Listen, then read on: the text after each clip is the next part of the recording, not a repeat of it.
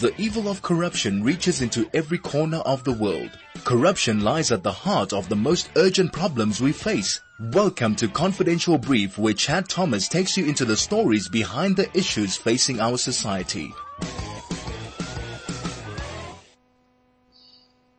Good afternoon, you're listening to Confidential Brief. My name is Chad Thomas and we're live on 101.9 FM in Johannesburg and broadcasting worldwide on highfm.com.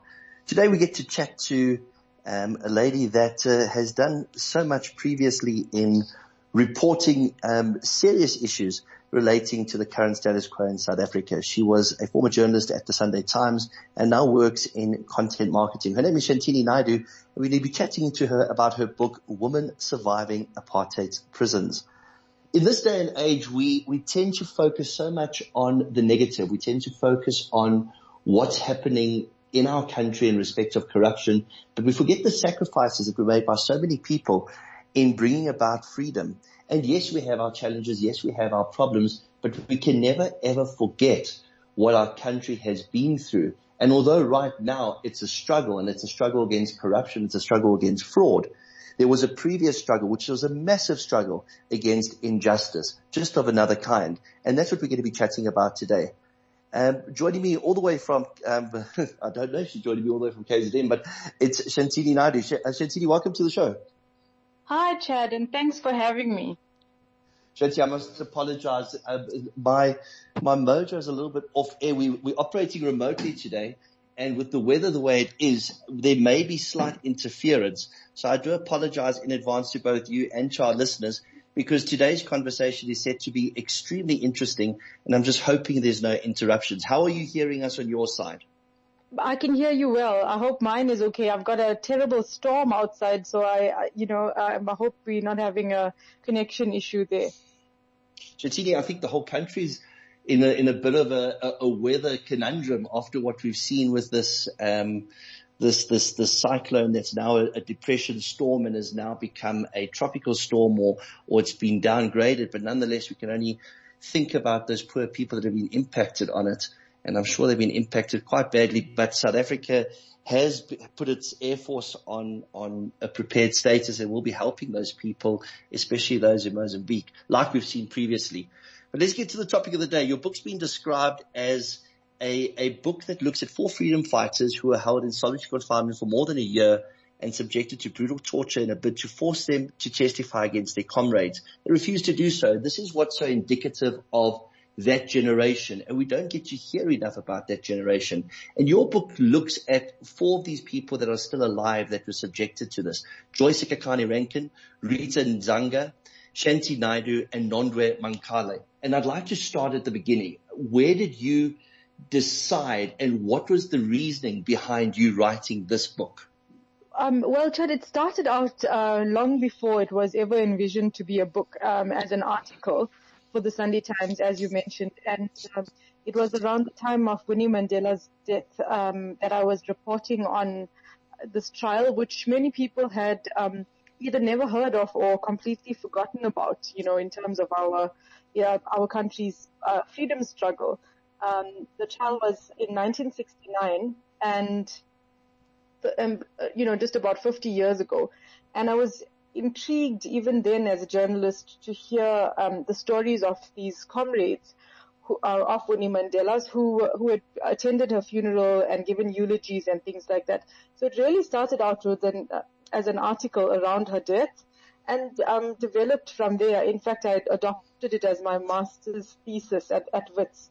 And towards the end of that thesis, realized that this was a much bigger story to tell, and that it was something that should be expanded into a book.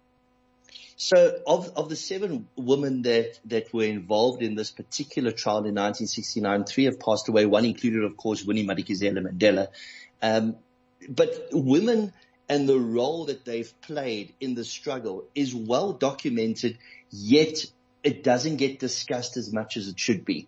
Why do you think that is? Because when one looks at the march of the women to the union buildings, that was a discerning and a very deciding point in our country's history, because this was a struggle now that involved women at the forefront. Yes, absolutely. I think there is some documentation. I think there isn't enough, as with a lot of the apartheid era, the trials and the everyday lives of people were not documented that well, because obviously it was banned at that time for them to do this. And in some cases, it gave away who was involved in the movement, which was also illegal at the time. So for me, the importance was that, in telling Winnie Mandela's story, and I think if you remember at the time, there was a lot of uproar on particularly social media about the way her story was told. And while it's a very controversial story, it is still, there are many parts of it. And when there is an obituary written about someone of such great stature, you have to have all sides of it. And this is what I felt was missing, not only from Winnie Mandela's story, which was then picked up afterwards by a number of writers, but these women who I'd met and interviewed, who were part of that 1969 trial, terrible torture and lengthy detention. I sometimes have to remind myself about it when I think about our current level 3 lockdown, and that it's been a year almost, and to be reminded of their lengthy time in solitary confinement, under much worse circumstances. So stories like that have not been documented as well as they should be. And there is definitely an appetite for it, for us to know about where we come from, what the role the women had, and how they can inspire us today. We're going to take a quick break. When we come back, I want to talk to you specifically about the 1969 case in particular, why they were held, what happened to them during that time, and what happened subsequent. And then I want to come back to something very interesting that you stated earlier, and that was the fact that we didn't get to know as much as we do today due to the restrictions on reporting, and whether having this new age where we have such transparent reporting and such access to the media at our fingertips, whether this has impacted on telling the stories of the past. We'll be back straight after this. High FM, your station of choice since 2008. You're listening to The Confidential Brief with Chad Thomas on High FM. You're listening to Confidential Brief live in Johannesburg on 101.9 FM and broadcasting worldwide on highfm.com. Today we get to chat to Shanthini Naidoo about her book, Women Surviving Apartheid's Prisons. And it's a sad read, but it's a very important read. And before we went to break, I mentioned to Shanthini that I wanted to bring up something that she had said early in the conversation. And that is the fact that so much went unreported during the apartheid era because of the apartheid machine's control over the media. And it's almost become a double-edged sword. We now have information overload, and we hear so much about corruption on a day-to-day basis. Yet there was so much corruption going on back then, but it just could not be reported on. It was not allowed to be reported on. So before we get back to this story from 1969, I want to ask Shanthini her opinion on today's media, especially in respect of people being able to basically post and YouTube be able to receive information at your fingertips.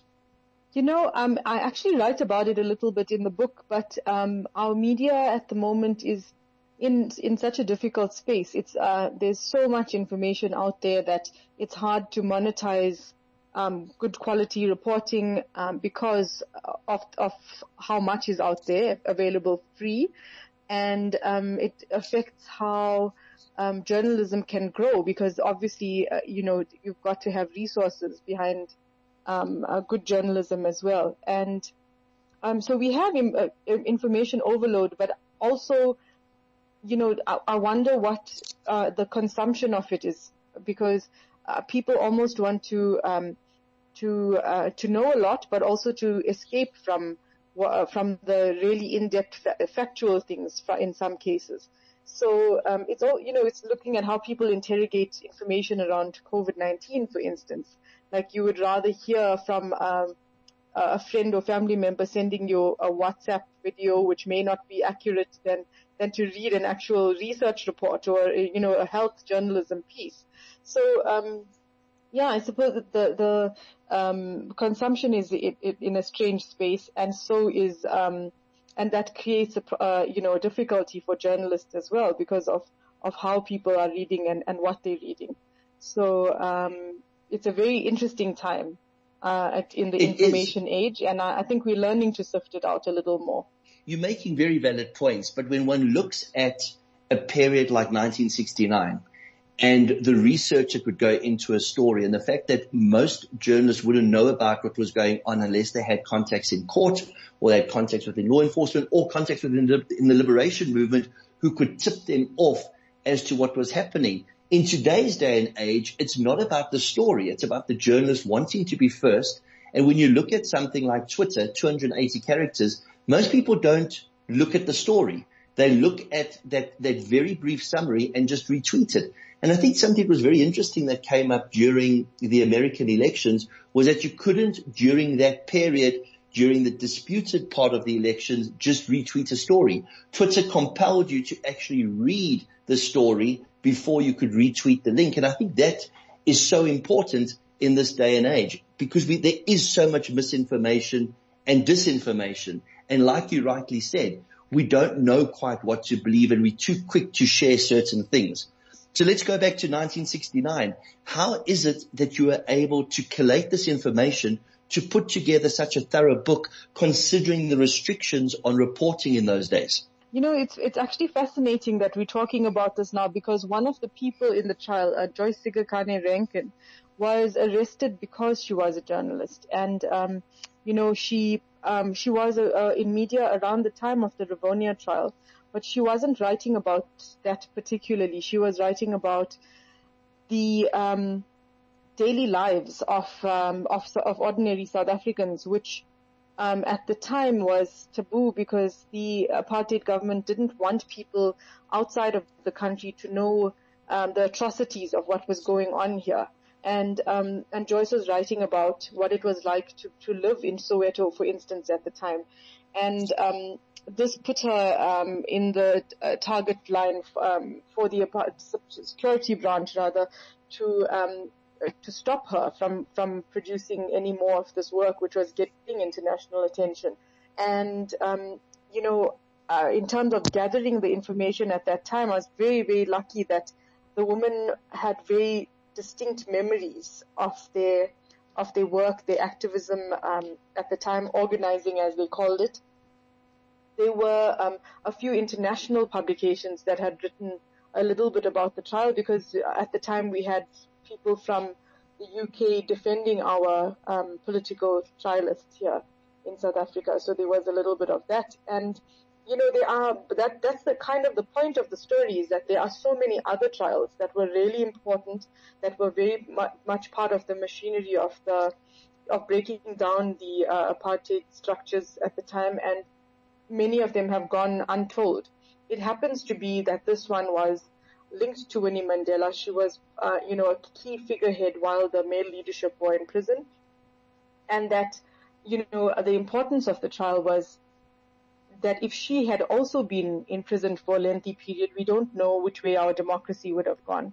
So, the information was scarce, but a lot of the book is personal accounts from the women and, more about how it affected their lives, their mental well-being. And it tells us a little bit about where we are as a society today, by drawing on their stories. What's so important in South Africa is the concept of restorative justice. And when we talk about this, it seems to upset certain elements of society. And they like to just say, listen, we had the TRC, let's forgive and in some cases forget and move on and concentrate on today's problems. Now, I've had conversations with various people, and a lot of people are not happy with this. They're not happy with the fact that people just refer back to the TRC. It's cut and dried. Let's move on.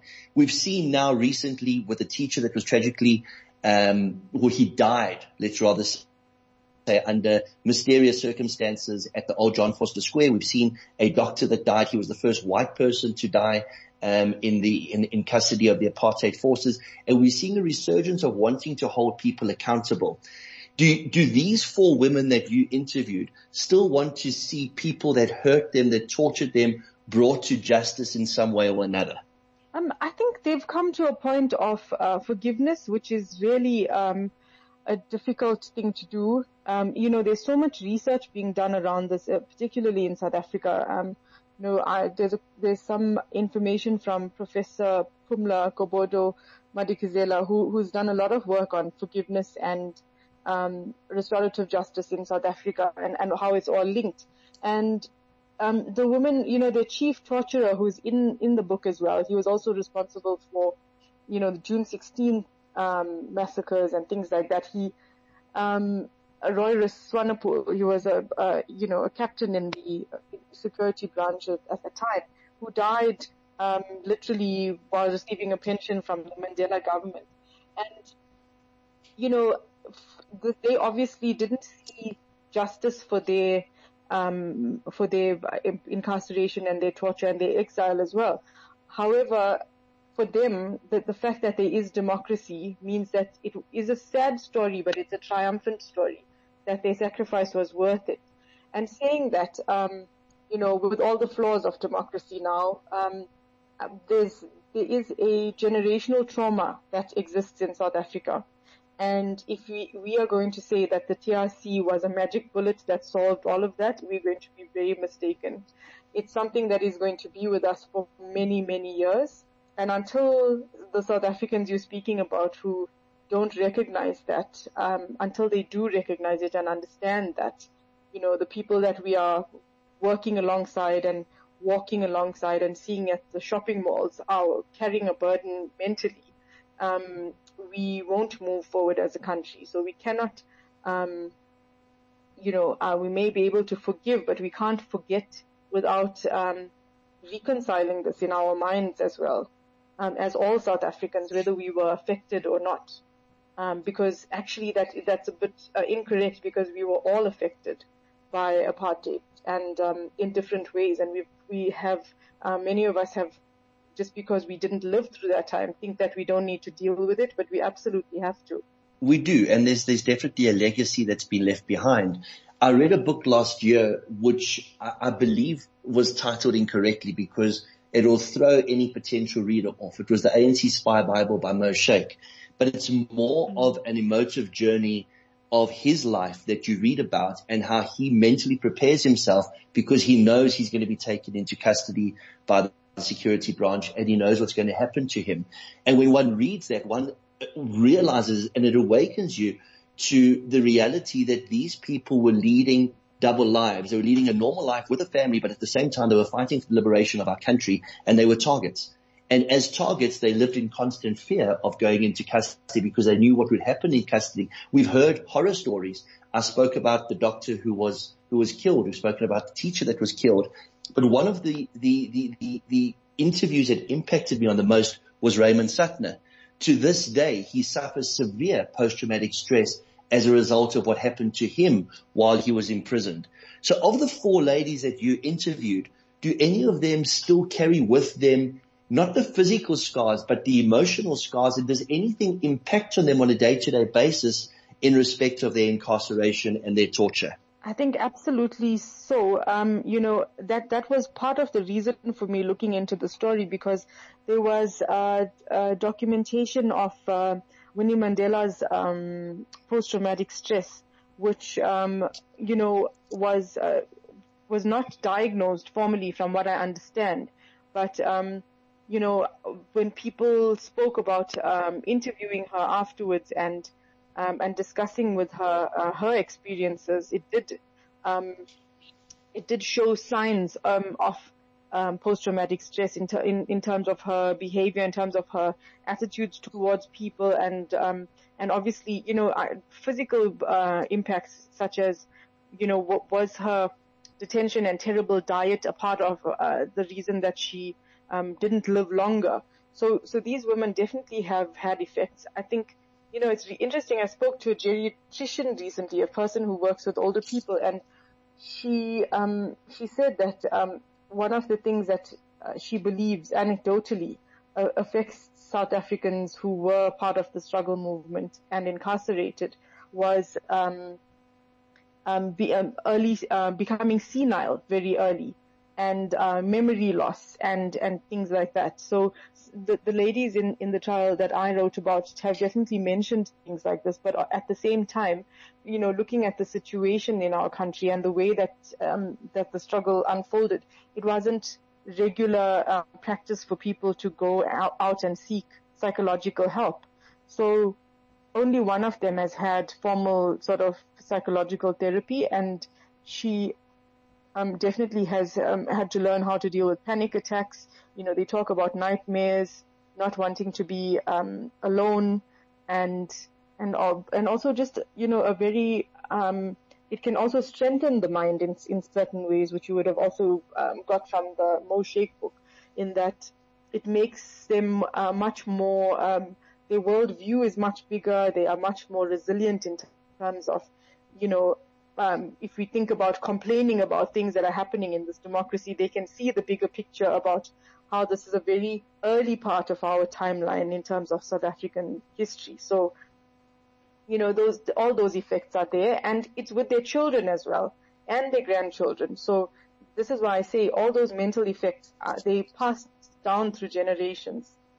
You speak a lot about Winnie Madikizela Mandela, and her life has been well documented, and what a tragic life it was. She was a lone voice for a long time while her husband was imprisoned, while other people had gone into exile, while some were underground, and she became the target of the apartheid forces. And at one stage, she was banished to the town of Brandfort.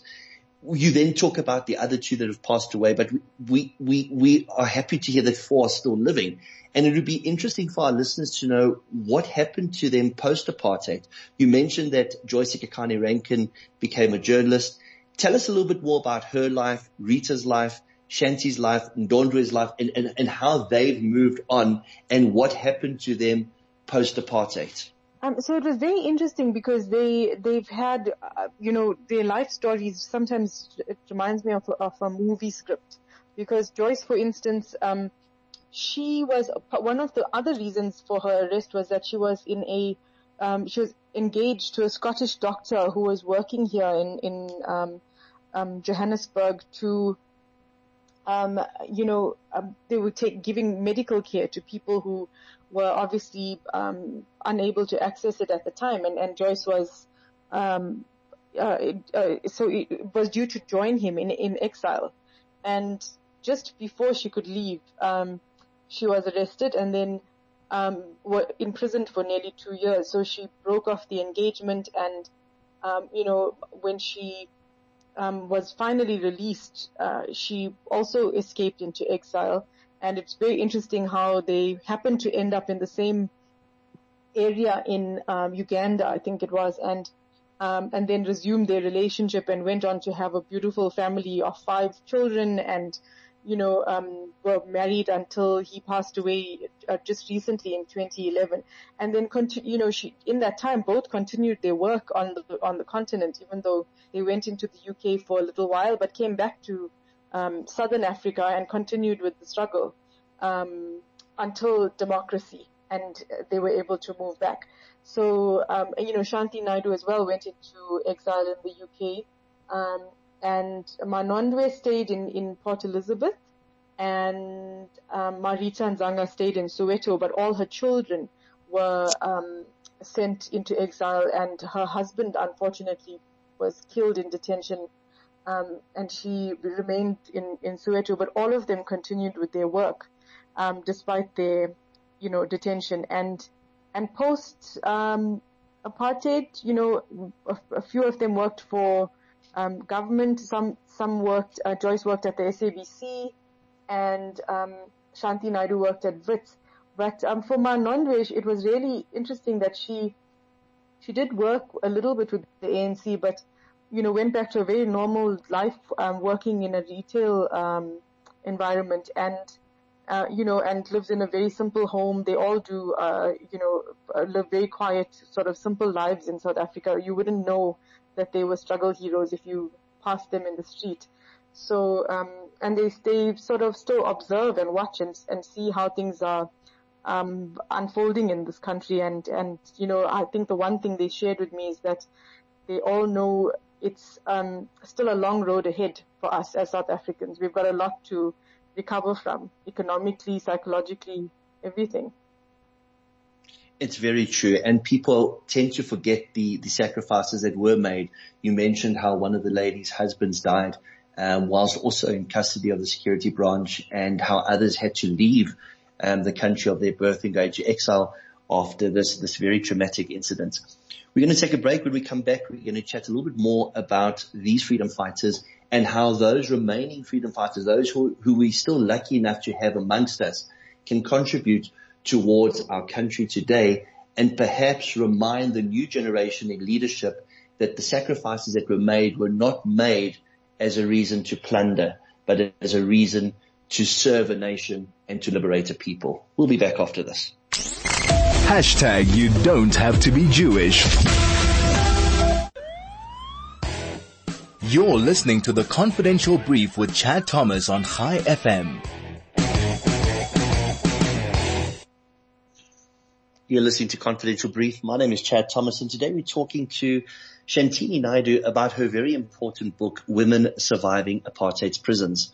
Shanthini, when you speak to these women and you hear about what they endured to bring about the liberation of our country, and we think back to the joy of the liberation, do you sometimes think that a lot of it hasn't been delivered upon in respect of the fact that we have this massive disparity between the haves and the have-nots? And do you think there's a role that these elders can play in holding our leadership to account? I think they've done so much in their lives in terms of giving their time and the sacrifice they made away from their families, to be part of the movement and to have known that there was detention and torture coming, but to continue with it anyway. So I think in terms of advice, it's not even something that they might be asked for, but what it is for us as ordinary people and for our leaders is to do what our Constitution tells us. And that is to remember those who came before us and those who fought in the struggle. It's in our Constitution as South Africans. We, very simple, but very big task, asking us to remember them and do whatever we do in their footsteps and with the same sort of dedication to our country. And we know that hasn't happened in the past. We know that people, even those who were imprisoned and things like that, still were not strong enough to continue with their work in a sort of righteous way afterwards. But that's their legacy to share of the people that are in the story and others, the founding fathers of our democracy, fathers and mothers, I should say. And to know their legacy, I think automatically changes your mindset. And this is something that is self-sought advice. It's not them giving it and not sharing it, but it's for us to go and find where we come from as South Africans and to consider ourselves all part of this big country, to not separate ourselves from parts of it, which is what apartheid did, and to realize that they are part of our DNA, and and this is what their legacy is, to try and let people know their sacrifice, know what they did, and act accordingly. And that's what makes a book like yours so important, because it's a reminder to the current generation of the sacrifices made in the past, and that the current generation can appreciate those sacrifices that were made. However, again, conversely, we have a situation in a country where we have this abject poverty, but more importantly, we don't have this communication with the youth about these struggle stalwarts. Everybody knows about Nelson Mandela. Everybody knows about Oliver Tambo. They know about the sacrifices of Steve Biko. They don't realize just how many people sacrificed not just their time, their lives. They put themselves at risk. And I think if this message can be taken and it can be communicated in the right way through books such as yourselves, through written by people such as yourselves, and articles like you wrote previously, perhaps people then can appreciate more of where we are today compared to where we were 30, 40 years ago. How do we go about communicating this to a new generation? Sure. This is the thing. I think it's a really interesting time in terms of people looking for knowledge. As you were saying earlier, there is a lot of information out there, but the younger generation is very, it is a new type of activism. It is a new type of them wanting to make change in the world, which we are seeing so much. And in fact, I must say, the book title that you've shared is the American version that's being launched next week. It is, in South Africa, the book is called Women in Solitary, Inside the Female Resistance to Apartheid, and it's published by Tafelberg here. And, the reason for this book being selected for publication is that there is an appetite amongst young people to go and seek information. And it's something that, they have to pursue on their own. We can either let them be disillusioned by things that are not going well. Economically, the world is in a global sort of recession at the moment. But at the same time, there's a huge spirit of activism. I mean, look, we're so hopeful by what's going on in the US. And, and even in South Africa, we've got a lot that's looking positive. But you have to find it. You have to want to be, taught in this way. Because it's not in our history syllabus. It's not going to be in our history syllabus for a long time. But if a young person wants to be influenced in the right way, they can go out and seek this knowledge. And I think if us as, don't want to say older generation, but, when they are teenagers and, impressionable youth in our company, we can suggest things to them, such as, read stories like this, even if it's not this particular book. Read about the people who came before us, and it's wonderful that people are doing this even online on Twitter. There are historians who are sharing bits and pieces of our history, beautiful photos, and it's a positive message that's sent in amidst all the noise. It's just for us to filter it and retain it. So, I just hope that for young people who are listening, it would be something that they do with their lives instead of thinking only of, using their social media as a platform for beautiful things and experiences and things like that. Can also use it for good and to learn and to broaden their minds. Very important point that. Shanthini, congratulations on having the book published in America, albeit under a slightly different name. And in closing, I have to ask you, obviously being a person who's proudly a woman activist and an activist that likes to bring forward the stories of struggle, what are your thoughts on Kamala Harris being elected as the first woman vice president of the United States? It's the most, it gives us hope. It's, she's had numerous senior roles in government and in law enforcement in the US, and it's not, for her, this is another accolade. It's a huge accolade, but what it does is creates representativity for all the young people who we were talking about just now, to see someone that looks like them and who is a woman, that this is possible, that it's something to aspire to. And when women are put in leadership, it does inspire younger people. So I hope there's millions and millions of young girls who will look to her and see the greatness in themselves. That's all that we can do. As when we see people who are holding such huge power in their hands, is to try and harness a little bit of it for ourselves. So Shanthini, we've posted on the Confidential Brief radio page on Facebook a link to the book that's been published in America, but your book under another name is still available in South Africa. The name of the South African edition?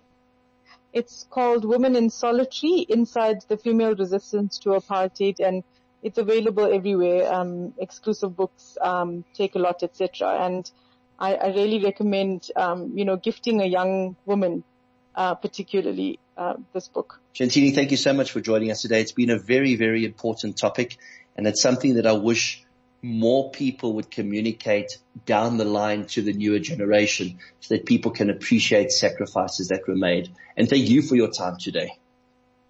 Thank you for having me, Chad. I appreciate it.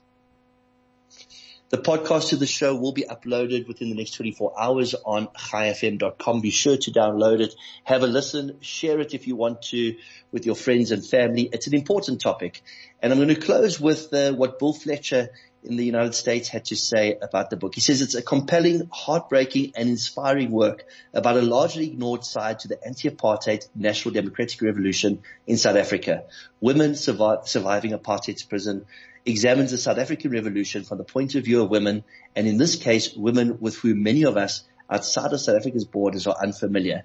That makes this a must read. And I do agree with what Bill Fletcher had to say. You've been listening to Confidential Brief. My name is Chad Thomas. I'll be back same time, same place next week right here, 101.9 FM in Johannesburg, streaming worldwide on chaifm.com. Chai FM, your station of choice since 2008.